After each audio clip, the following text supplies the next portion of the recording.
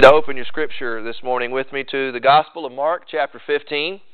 This morning we are in verses 16 through 21. We continue to work our way through this book of the Bible. And I don't know if you've seen this in the news this week, but I thought this was pretty interesting. Former professional football player by the name of Doug Flutie. His parents were married for, I believe it was 57 years that I read this week. But anyway, his father had been in poor health for some time, and his father passed away of a massive heart attack this week. And less than 1 hour later, his mother passed away of a heart attack as well, unexpectedly. And whenever he was speaking about this, he said perhaps, she died of a broken heart.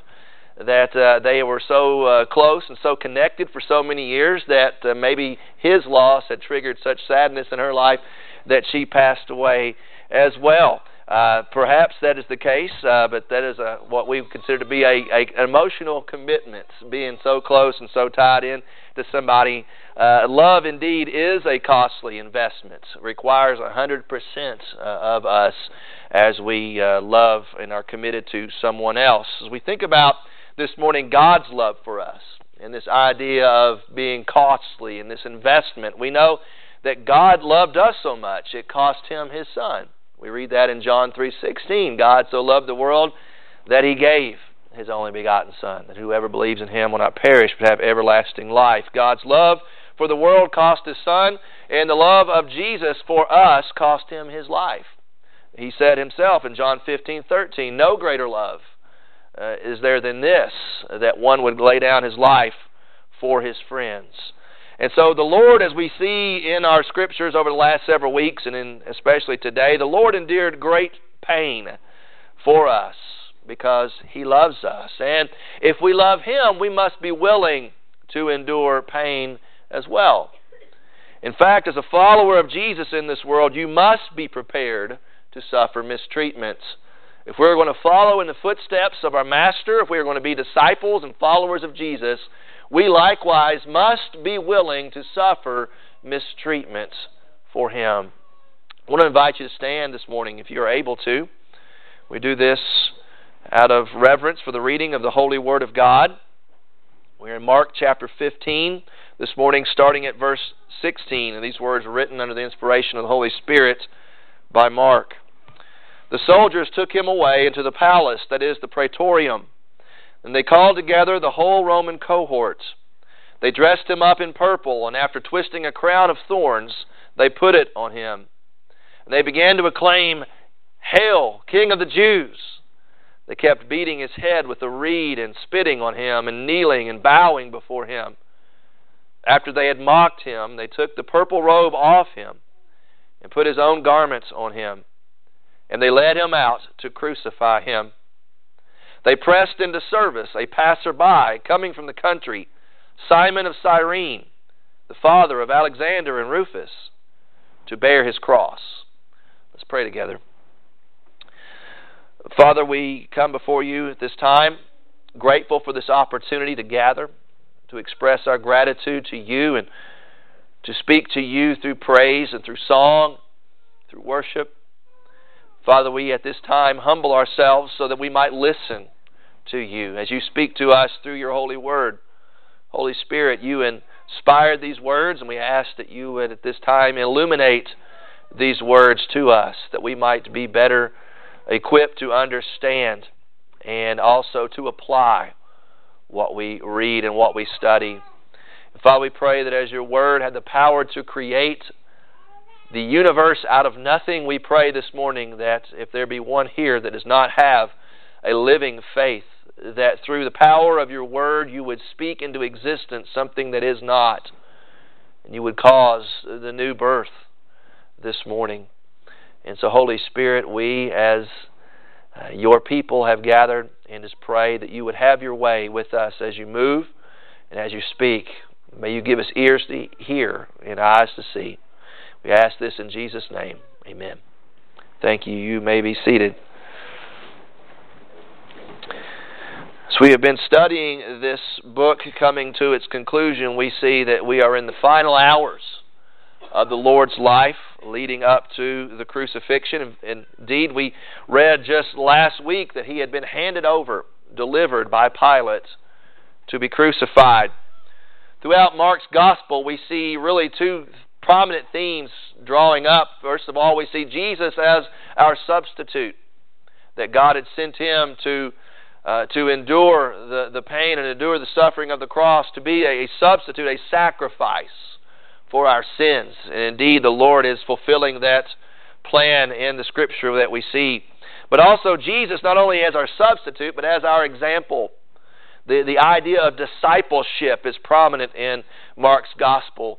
The idea that Jesus is the teacher and the master and the leader, and if we are going to be His followers, we must be willing to go the same way that He has gone. We must indeed follow the leader.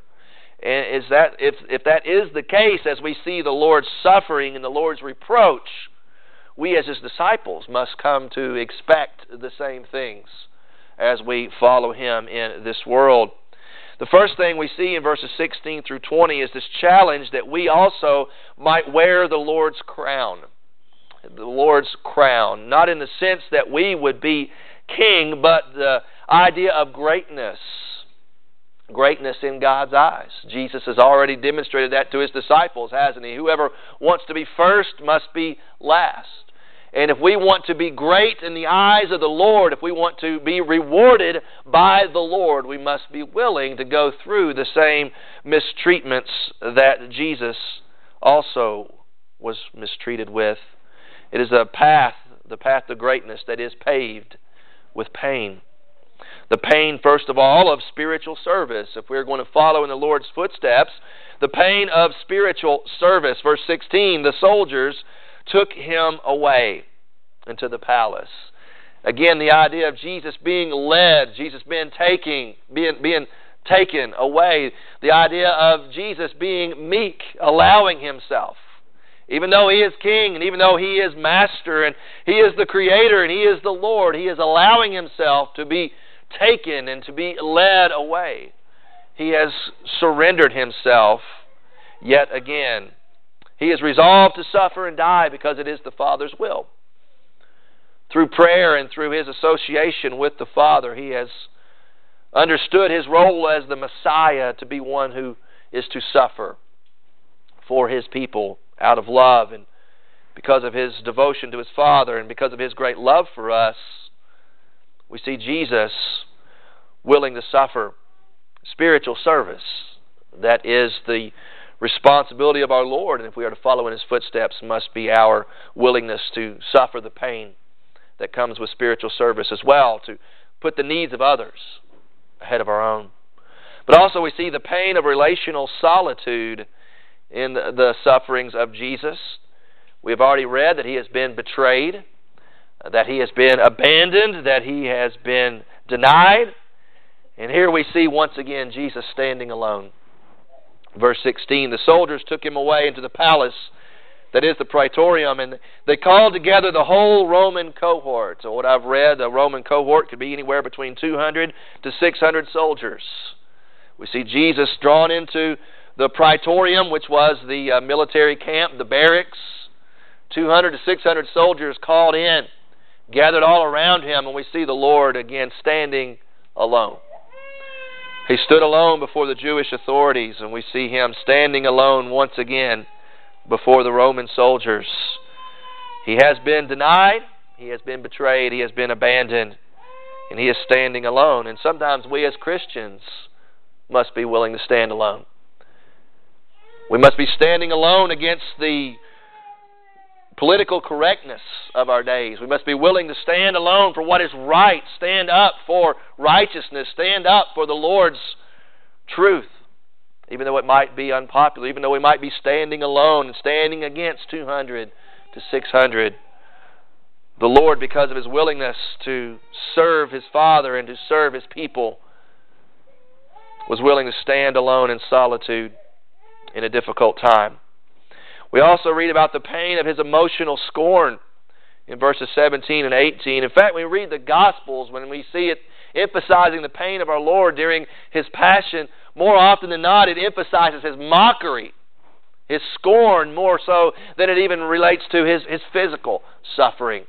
The writers emphasize much more the emotional scorn of the passion than they do the physical suffering. It says in verse 17, they dressed him up in purple and twisted a crown of thorns, put it on him, and began to acclaim him, Hail, King of the Jews. Now, when we first read this text, if we leave out a few parts, it might sound like the Lord is receiving what he deserves, does it not? It mentions in this text soldiers in the palace, and purple, which was the color of royalty, and a crown, and Hail him, King of the Jews, and kneeling and bowing. And we might say, now this is what Jesus deserves. In fact, that is what the Jews wanted. They wanted a king of the Jews who was lifted up and exalted and worshipped and strong and praiseworthy and conquering and victorious. But that's not the type of Messiah that Jesus had come to be at that point. Even though he was those things, he came to be mocked and to be deserted and to be abandoned and to suffer. It says here that they twisted a crown of thorns, and in the Mediterranean there is an acanthus plant that grows prominently all around, and it's believed that that was a type of plant they used to twist this crown of thorns. And indeed, it's as if the soldiers here were mocking Jesus by comparing him to Caesar. Because you see, the soldiers, they knew what royalty looked like, as much as we referred to Pilate last week. And the soldiers received this man Jesus with this charge of being King of the Jews, and they looked upon him beaten and bloodied and bruised, and they said, yes, this must be what the King of the Jews is all about.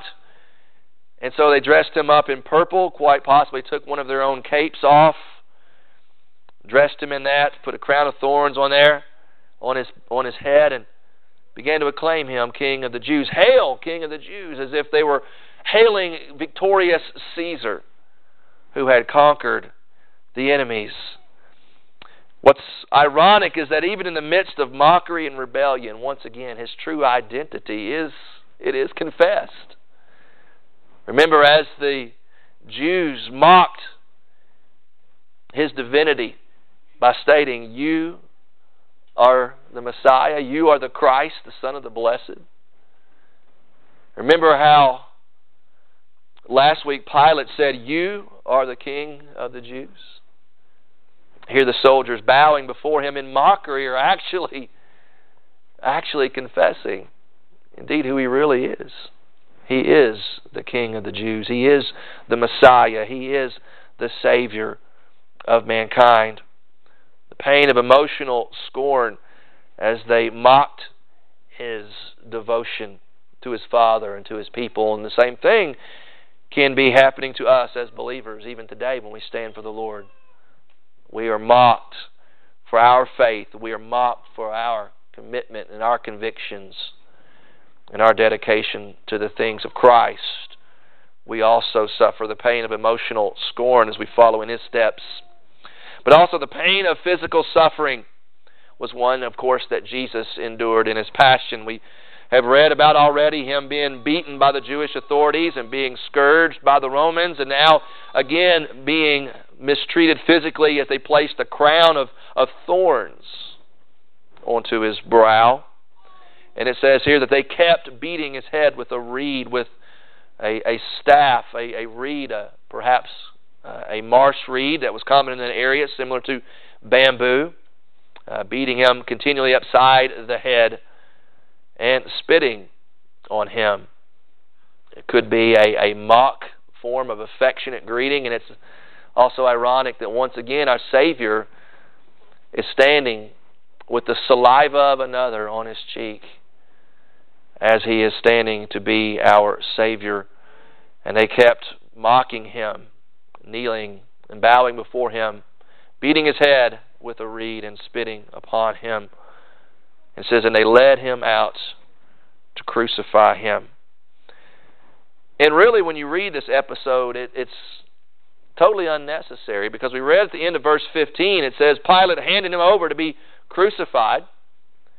In verse 20, it says, they led him out to crucify him. But in the meantime, they decided to mock him and make sport of him, to beat him and to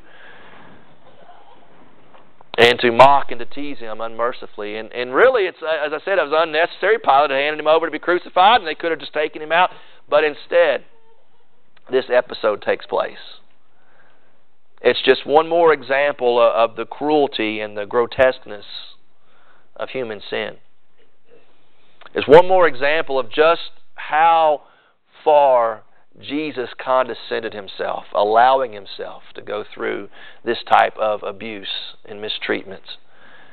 It shows us just how willing Jesus is to go the full distance, to associate himself with the depths of human depravity and say, give me the worst you can possibly give me so that I might demonstrate to you the height and the depth and the breadth of my love for you.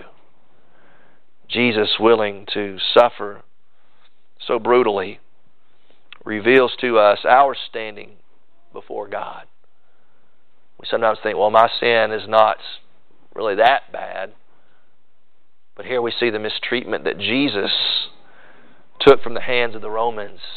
And remember, Jesus suffering in our place. It's a demonstration of just how bad sin really is.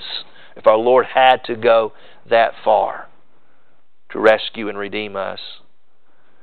But not only did He have to do that, but He willingly did that for us.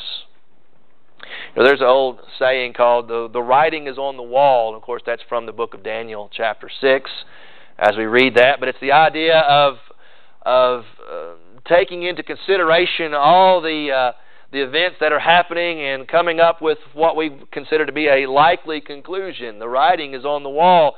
For example, yesterday our football team played a game against a lower opponent.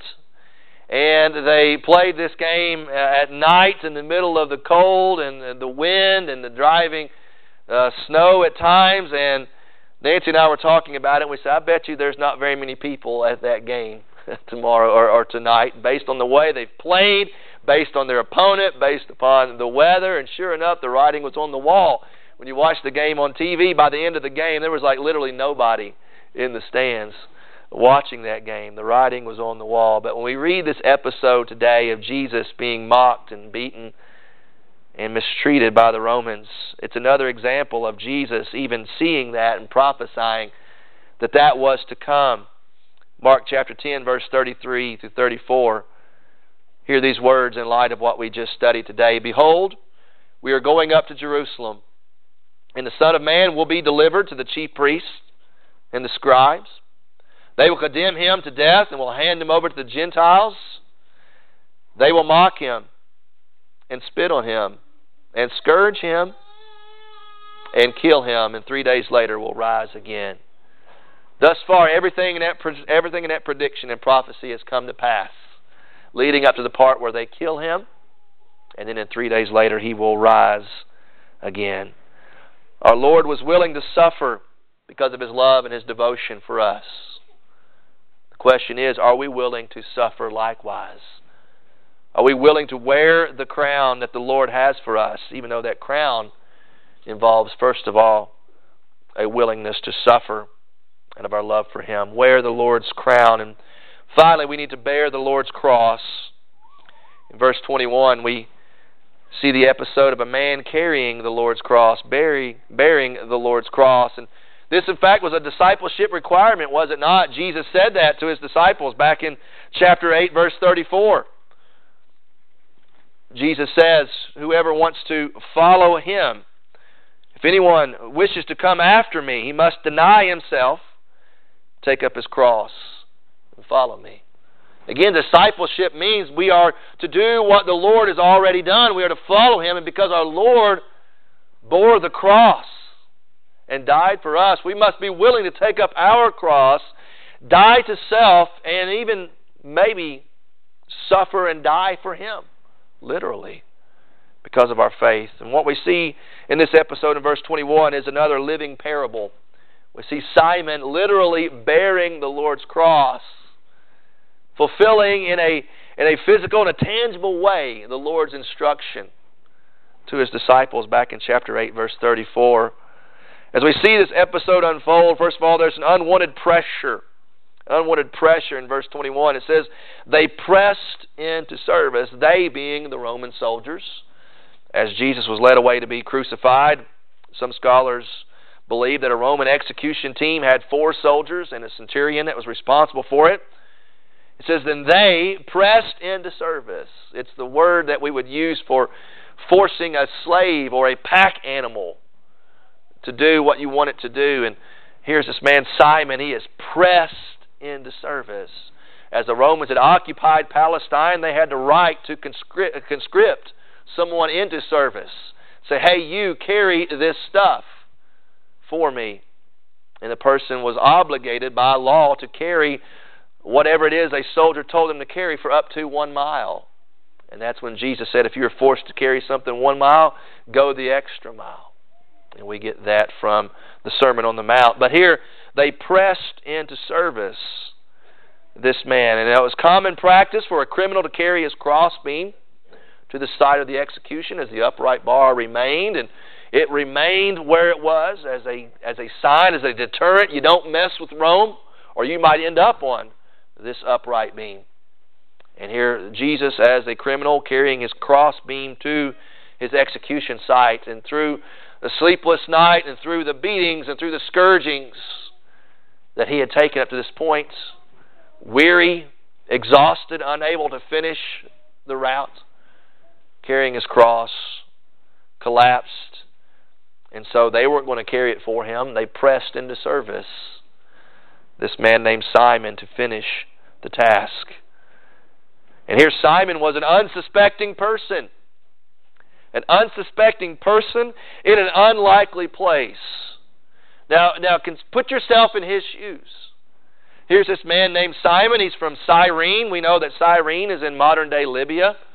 There's a large Jewish population at that time there in Cyrene. Could quite likely be the case that Simon was a Jew who had traveled as a pilgrim to Jerusalem for the Passover. It says he had come from the country, he had arrived from the country, that he was coming into the city as they were exiting the city to take Jesus to the place of crucifixion. And here is a man, an unsuspecting person, just a passerby. It identifies him. He's just passing by. Just ends up being in what we might call the wrong place at the wrong time. No, I'm here to go to the temple. I'm here to go and worship God. And you're going to make me carry this crossbeam for this fella. It's as if you were going to someone's execution and they were to be hanged and you had to carry their rope for them. He had no desire to do that. He was just minding his own business. He was just doing life. And suddenly these circumstances were thrust upon him. Sounds like our lives, does it not? We're just going about our business. We're just doing whatever it is we do. And then suddenly events unfold. Things happen beyond our control. And it's up to us at that point to decide, what are we going to do? How are we going to handle this? That's part of following the Lord. That's part of bearing the cross. Things happen that we don't like. Things happen that we don't understand. Things happen that we, if it was up to us, would do things differently. But as a disciple, we have to make a decision. What are we going to do? Are we going to continue moving forward? Are we going to let go, try to remove the cross from us, take an easier route? Simon was an unsuspecting person in an unlikely place. We might say again, wrong place at the wrong time? No, I don't think so. No coincidences. Because we see in verse 21 what is possibly an unforeseen providence. An unforeseen providence that God was working something behind the scenes. Simon had no idea what was happening. We read in verse 21 something kind of unique. Actually, it's unique to Mark's gospel especially. It says, they pressed into service a passerby coming from the country, Simon of Cyrene, to bear his cross. We read about that in some of the other gospels, so that's not unique. But what is unique in Mark's writing here is this reference to the fact that Simon is the father of Alexander and Rufus. And we say, well, okay, what's that got to do with anything? Well, if we read this from the point of view of Mark's audience, the fact that Mark included this reference to Rufus and Alexander and the other gospel writers didn't, doesn't it follow logically that perhaps Mark's audience knew Alexander and Rufus? As if Mark is saying here, they pressed into service this fellow named Simon to bear the cross. And by the way, Simon is Rufus and Alexander's dad. And the audience would have went, oh, wow. His sons, we know them. And historians believe that Mark wrote his gospel, wrote his story about Christ to an audience quite possibly in Rome. And we're like, wow, that's cool. If Rufus and Alexander, they're known to people maybe in Rome. In fact, we read about in the book of Romans, chapter 16, as Paul is bringing his letter to a conclusion. Chapter 16, verse 13, Paul says, "Greet Rufus, a choice man in the Lord, also his mother and mine." So it's as if Paul is writing, or as if Mark is writing to this Roman audience and saying, hey, Rufus and Alexander, they're there in your church. Their dad was the one, Simon, that they made carry the Lord's cross. And so if we start trying to connect these dots, here is Simon just doing whatever it is he felt like he needed to do, going to Jerusalem to worship God. He's pressed into service to carry this man's cross. He sees Jesus suffering. He sees Jesus, who is a just man, a righteous man, suffering unnecessarily. Seeing Jesus suffering for his faith. And he is forced to carry the cross of Jesus.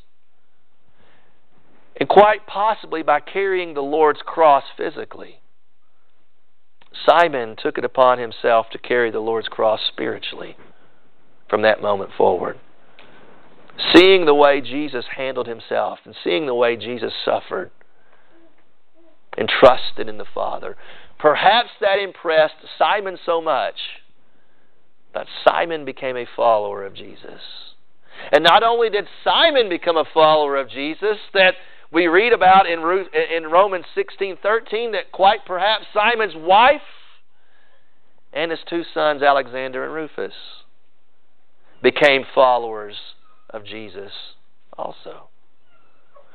So what this says for us, if this story, and again it's kind of speculation, but we can connect the dots and believe that quite possibly that took place.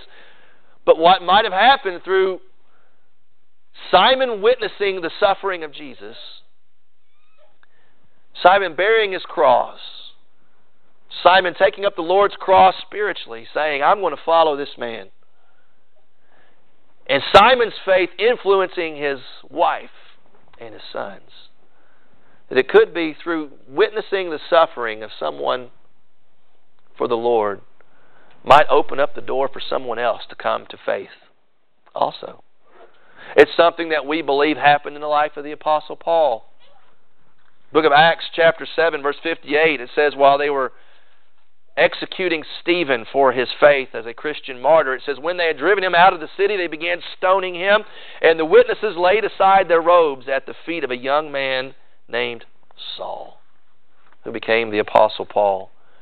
Quite possibly by witnessing the faith of Stephen as he was being put to death, it influenced the Apostle Paul. It touched his heart, so that when the Lord appeared to him on the road to Damascus, that sealed the deal. And maybe for you, maybe the Lord has put you in a place, an unsuspecting person in an unlikely place. Maybe you might think, I'm just in the wrong place at the wrong time. I'm suffering for whatever reason, and I don't know why. Maybe you're even suffering for your faith and your conviction. Maybe the way you handle yourself through that suffering would be the tool that the Lord uses to open up the heart for someone else to faith in Christ. As we bear the Lord's cross, we bear it for our love and our devotion to Christ. But by bearing the Lord's cross and suffering reproach for Him and for His kingdom, we also bear the Lord's cross because of our love for mankind, because we want to see others come to faith in Christ as well. Quite possibly, the avenue that Simon took became the avenue that his wife and his children took as well. As a follower of Jesus in this world, you must be prepared to suffer mistreatment. The road to the cross, as Jesus is walking in our text today, popular name for that today is the Via Dolorosa. In Latin means the way of sorrows. As Jesus traveled this pathway from the Praetorium to the cross. The Via Dolorosa, the way of sorrows. And it's an appropriate name for the road that Jesus walked, bearing the cross. It's also an appropriate name for the path of discipleship, is it not, as Christians? The way that we travel, sometimes it's the way of sorrows. Sometimes the way and the journey that we take is full of pain and sorrow and suffering. And sometimes we suffer and sometimes we're sorrowful because of our faith. Because we stand against the crowd and because we stand for righteousness, sometimes we suffer persecution from that. Because Jesus said, if the world hates you, understand they hated me first. And if they don't want me, they're not going to want your faith either. And sometimes taking a stand for the Lord and sometimes walking and following Christ is a way of sorrows. Jesus was a man of sorrows, acquainted with our griefs. So much so that we might ask the question, is it worth it? If I have to follow Jesus and I have to bear His cross, I have to walk this path of sorrows, is it worth it? Why would I do that? But we need to understand the way of sorrows leads to joy, leads to glory. Because we read this in Romans chapter 8:32 about God's great love for us caused pain for His Son. But yet that pain brings ultimate joy to us. Romans 8:32, it says this, He who did not spare His own Son, but delivered Him over for us all, how will He not also freely with Him give us all things? He who did not spare His own Son, but delivered Him over. That's what we said. Jesus was delivered. He was handed over for us. It was the Father, ultimately, handed Him over for us. He who did not spare His own Son, but delivered Him over for us all. If God went to that great lengths for us, how will He not also freely with Him give us all things? If God loved us so much, He did not spare His own Son, will He not also give us all things? If He's willing to give us His Son, will He not also give us all things? Salvation, forgiveness, freedom, joy. It is a way of sorrows. But ultimately, Jesus shows us that humiliation precedes exaltation. If we humble ourselves before the Lord, humble ourselves, willing to suffer for the Lord, then He will, because we are willing to do that for Him, in due time He will exalt us and lift us up. And the way of sorrows will be worth it if we are willing to walk it. Philippians 2, verses 5 through 11. Have this attitude in yourselves, which was also in Christ Jesus, who, although He existed in the form of God, did not regard equality with God a thing to be grasped, but He emptied Himself, taking the form of a bondservant, and being made in the likeness of men, being found in appearance as a man, He humbled Himself by becoming obedient to the point of death, even death on a cross. Therefore, in other words, because Jesus humbled Himself to the point of death, even death on the cross, therefore, because He did this, God also highly exalted Him. Jesus humbled Himself, God therefore exalted Him, and bestowed on Him the name which is above every name, that at the name of Jesus every knee would bow, those who are in heaven and earth and under the earth, and every tongue should confess that Jesus Christ is Lord, to the glory of God the Father. Even those Roman soldiers who mockingly bowed before Him and who mockingly hailed Him as King of the Jews, even they one day will bow the knee and confess the name of Christ. They did it mockingly once, but they will do it in reverence and in fear and trembling in eternity. Every day, or everyone one day, will bow before the Lord and confess Him as Lord. It was the pathway of suffering that led to the Father exalting Him. It's the pathway of suffering, the way of sorrows that we walk. As a disciple, we bear the Lord's cross. But if you bear the Lord's cross in due time, God will exalt you. He exalted the Son. Will He not also exalt you if you follow in His way? One day every knee will bow and every tongue will confess that Jesus Christ is Lord. Have you done that?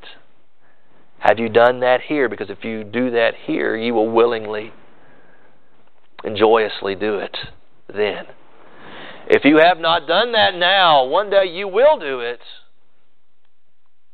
but you will be forced to do it. You will humble yourself or be humbled. And if you do it on the other side of eternity, it's too late. It's too late.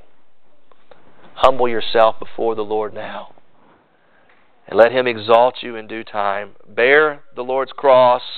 Wear the Lord's crown.